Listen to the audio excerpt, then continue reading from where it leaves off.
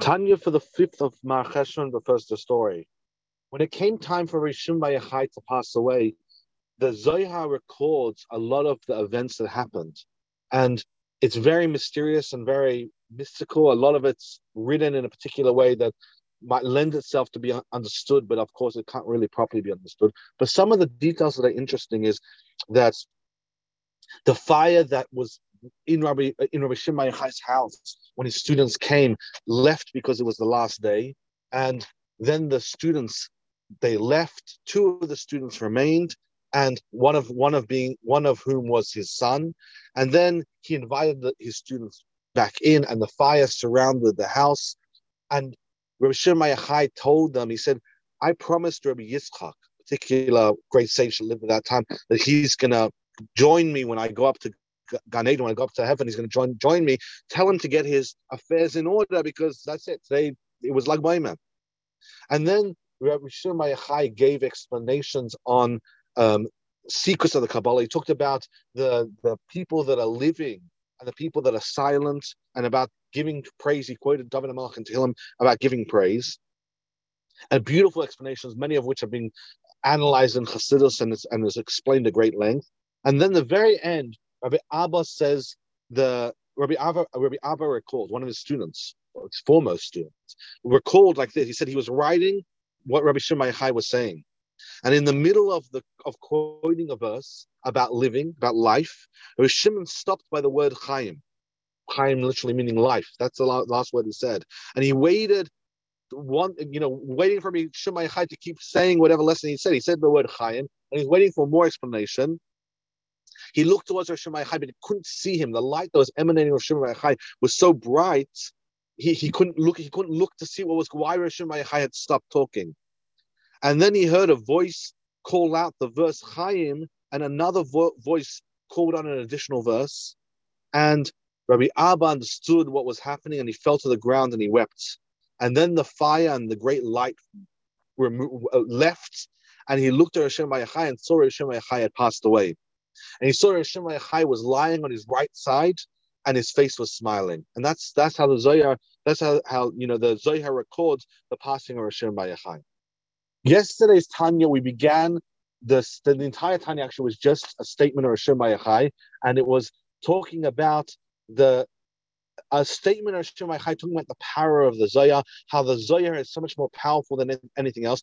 And if you read the Zohar at surface value, it seems to be saying incredibly complicated things to understand.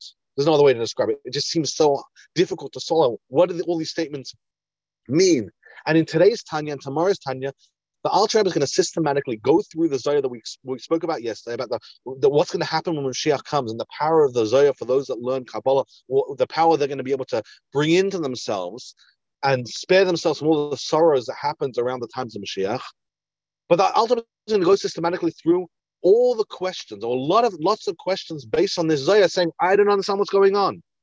Today, the Alter Rebbe is going to start with that. And let's begin with some of the questions, and those questions will continue until tomorrow.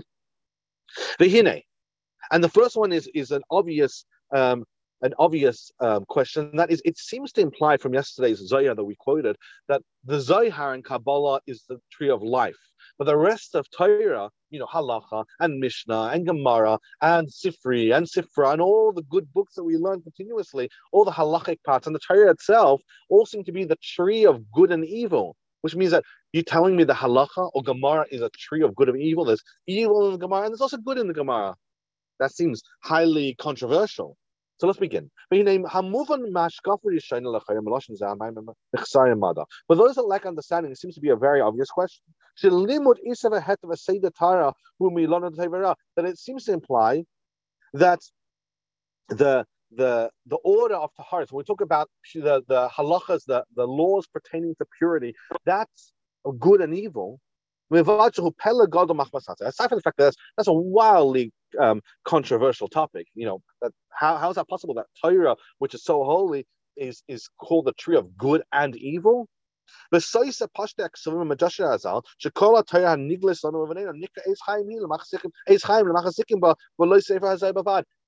called the tree of life. In fact, we famously say, Chaim, the Torah is a tree of life for those that grab the Torah, and that applies to all the Torah. So we had this statement from the Zohar that seems to imply that only the Zohar is a tree of life, when we call all of Torah to be the tree of life. Especially Gon was BMAM. The Zohar, after the Zohar was finished by Rashbi Bar Yochai and then concluded by Rabbi Abba, his student, it was then hidden, and for 1,000 years, no one had access to the Zohar. The book of the Zohar was lost. In the year 1290, we rediscovered the Zohar. 1,100 years and change, the Zohar was vanished. So to say that all throughout 1,100 years of our history, people had no access to the true life, the tree of life of Torah, that's wildly controversial. But even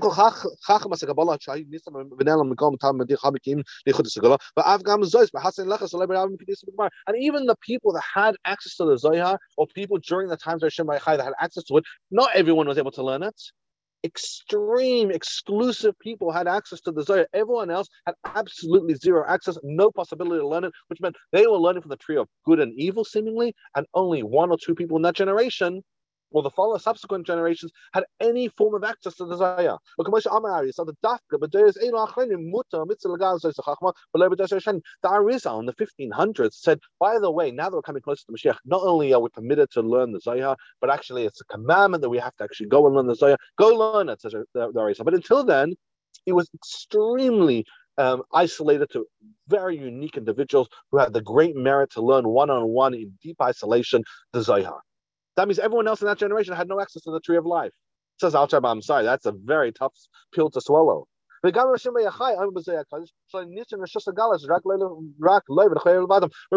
in the Zohar itself says, I don't give permission for anyone to learn the Zohar aside from me and my very unique disciples. No one else has to learn it. That means everyone else during that generation wasn't able to grab the tree of life. And this is a remarkable thing. Based on this presumption that the rest of the Torah is kind of like low class, it's not really that important, not really the tree of life.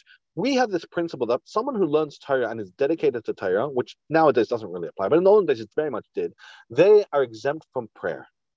Now, that would only be on the assumption that the Torah that they're learning is true, pure Torah. But if they're learning something, some mitigated, some quasi lukewarm Torah that has goodness and evil inside of it, well, what excuse do they have to not pray? Because what they're learning is not really all that remarkable. It's just the tree of good and evil. From all the questions, it's very clear that, of course, the Alter Rebbe is not going to buy the narrative. He's not going to buy into the narrative of what he's saying, that the rest of Torah is good and evil. And he actually says exactly the opposite. He says everything is good. I'm kind of giving you a bit of a spoiler in advance.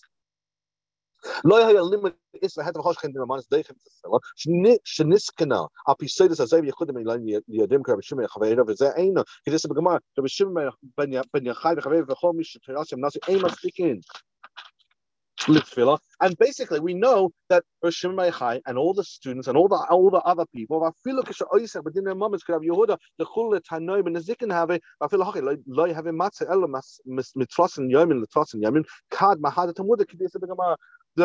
point is, you have a famous rabbi called Rav Yehuda.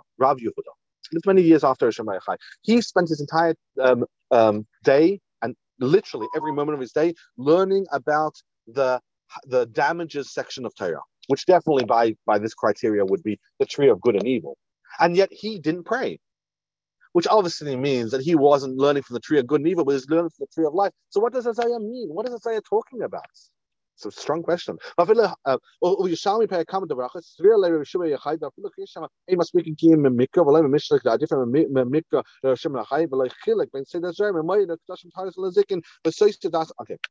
the point is, the Yerushalmi itself talks about Rashbi Bar Yochai, that someone that dedicates himself to Torah, they're able to not learn Torah, and it doesn't differentiate between the different parts of Torah, which means like this: someone that learns Torah and has their entire occupation dealing with Torah, they are exempt from learning for prayer.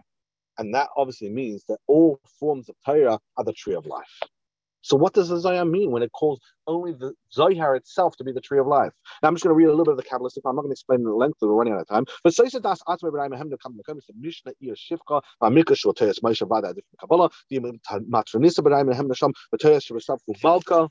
The high note you said, and the Alter Rebbe says, if you look at the Kabbalistic levels of the different parts of the Torah, it's very clear that all of these levels of the Torah all are very high and holy locations. Torah itself and halacha and all that is called either whether malchus or whether it's called the maid servant, etc. The point is, all Torah is special. And why does the Zohar seem to imply, the Zohar that we learned yesterday seem to imply, only Kabbalah, Zohar is a special tree of life and nothing else is. The Gam, and now the Alter is going to finish off with a third question that's really going to drive in this point that all of Torah must be considered the tree of life.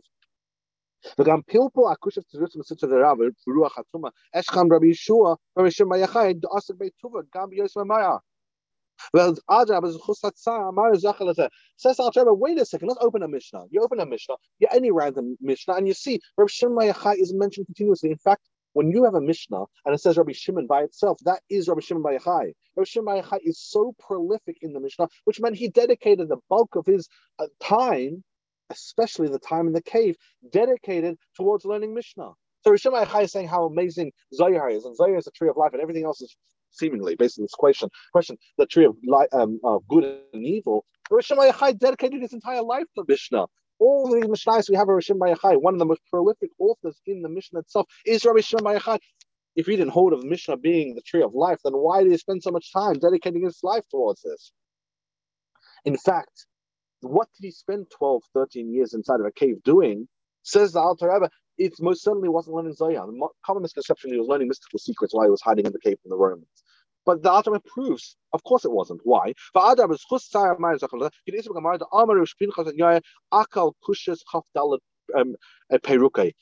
Yochai was in the cave because of Roman persecution. He comes out of the cave. His father-in-law comes to meet him, a great tzaddik, and his father-in-law starts asking him questions. And Rabbi Shimon Bar Yochai suffered very bad. His health took a big turn for the worse based on this 12 years, 13 years in the cave. His father-in-law starts asking him questions, and Rabbi Shimon Bar Yochai starts giving 24 answers to every question. Brilliant, Rabbi Shimon Bar Yochai style answers. And his father-in-law says, how is it possible that all of this dreadfulness could all happen to you? And he says, if not for this dreadfulness, had I not spent 12, 13 years in the cave, I wouldn't be able to answer these questions. The power I have, I spent so much time dedicated to Torah, not just Kabbalah, not just Zohar, and that's the reason I'm able to answer. If you're not seeing me in this pain, I wouldn't have been able to answer all these questions. So the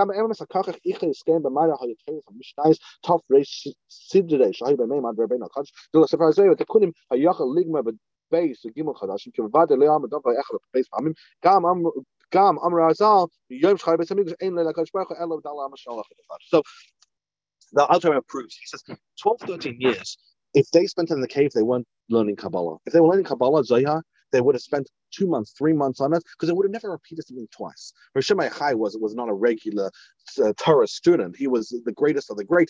He wouldn't have repeated this, which meant to read through the Zohar with him and his son together wouldn't have taken more than 2 or 3 months. They would never repeat it, which meant, what did they do for the other rest of the 12 or 13 years? Of course, they were learning the 600 sections of Mishnah. We only have 6 sections of Mishnah, but there's another 6. We know there's 600. They obviously spent their time doing that, which meant the bulk of the time they spent in their cave was dedicated to learning Mishnayos, learning halacha, which obviously proves that halacha is not the tree of good and evil, but it must be the tree of life. And one final proof is we said from the time that Beis Hamikdash was destroyed, where's Hashem's presence? Where's Hashem's Shekhinah? And again, this is a direct connection to the earlier Tanya. The Hashem's Shekhinah hangs out in halacha, which means straightforward. The divine presence of God is inside of when a person learns the deep laws of halacha, or any form of halacha, a person learning the code of Jewish law, at that point they're connecting to Hashem Shekhinah. You cannot say that's a tree of good and evil. So the Alter Rebbe starts a whole bunch of questions on the Zohar, and tomorrow the Alter Rebbe is going to ask you more questions, and then the Alter Rebbe is going to start to sew it all back together until it's the most beautiful picture, a tapestry of what the Zohar really means to tell us and what the lesson from the Zohar is. Thank you so much for joining the Tanya. Tanya is and anyone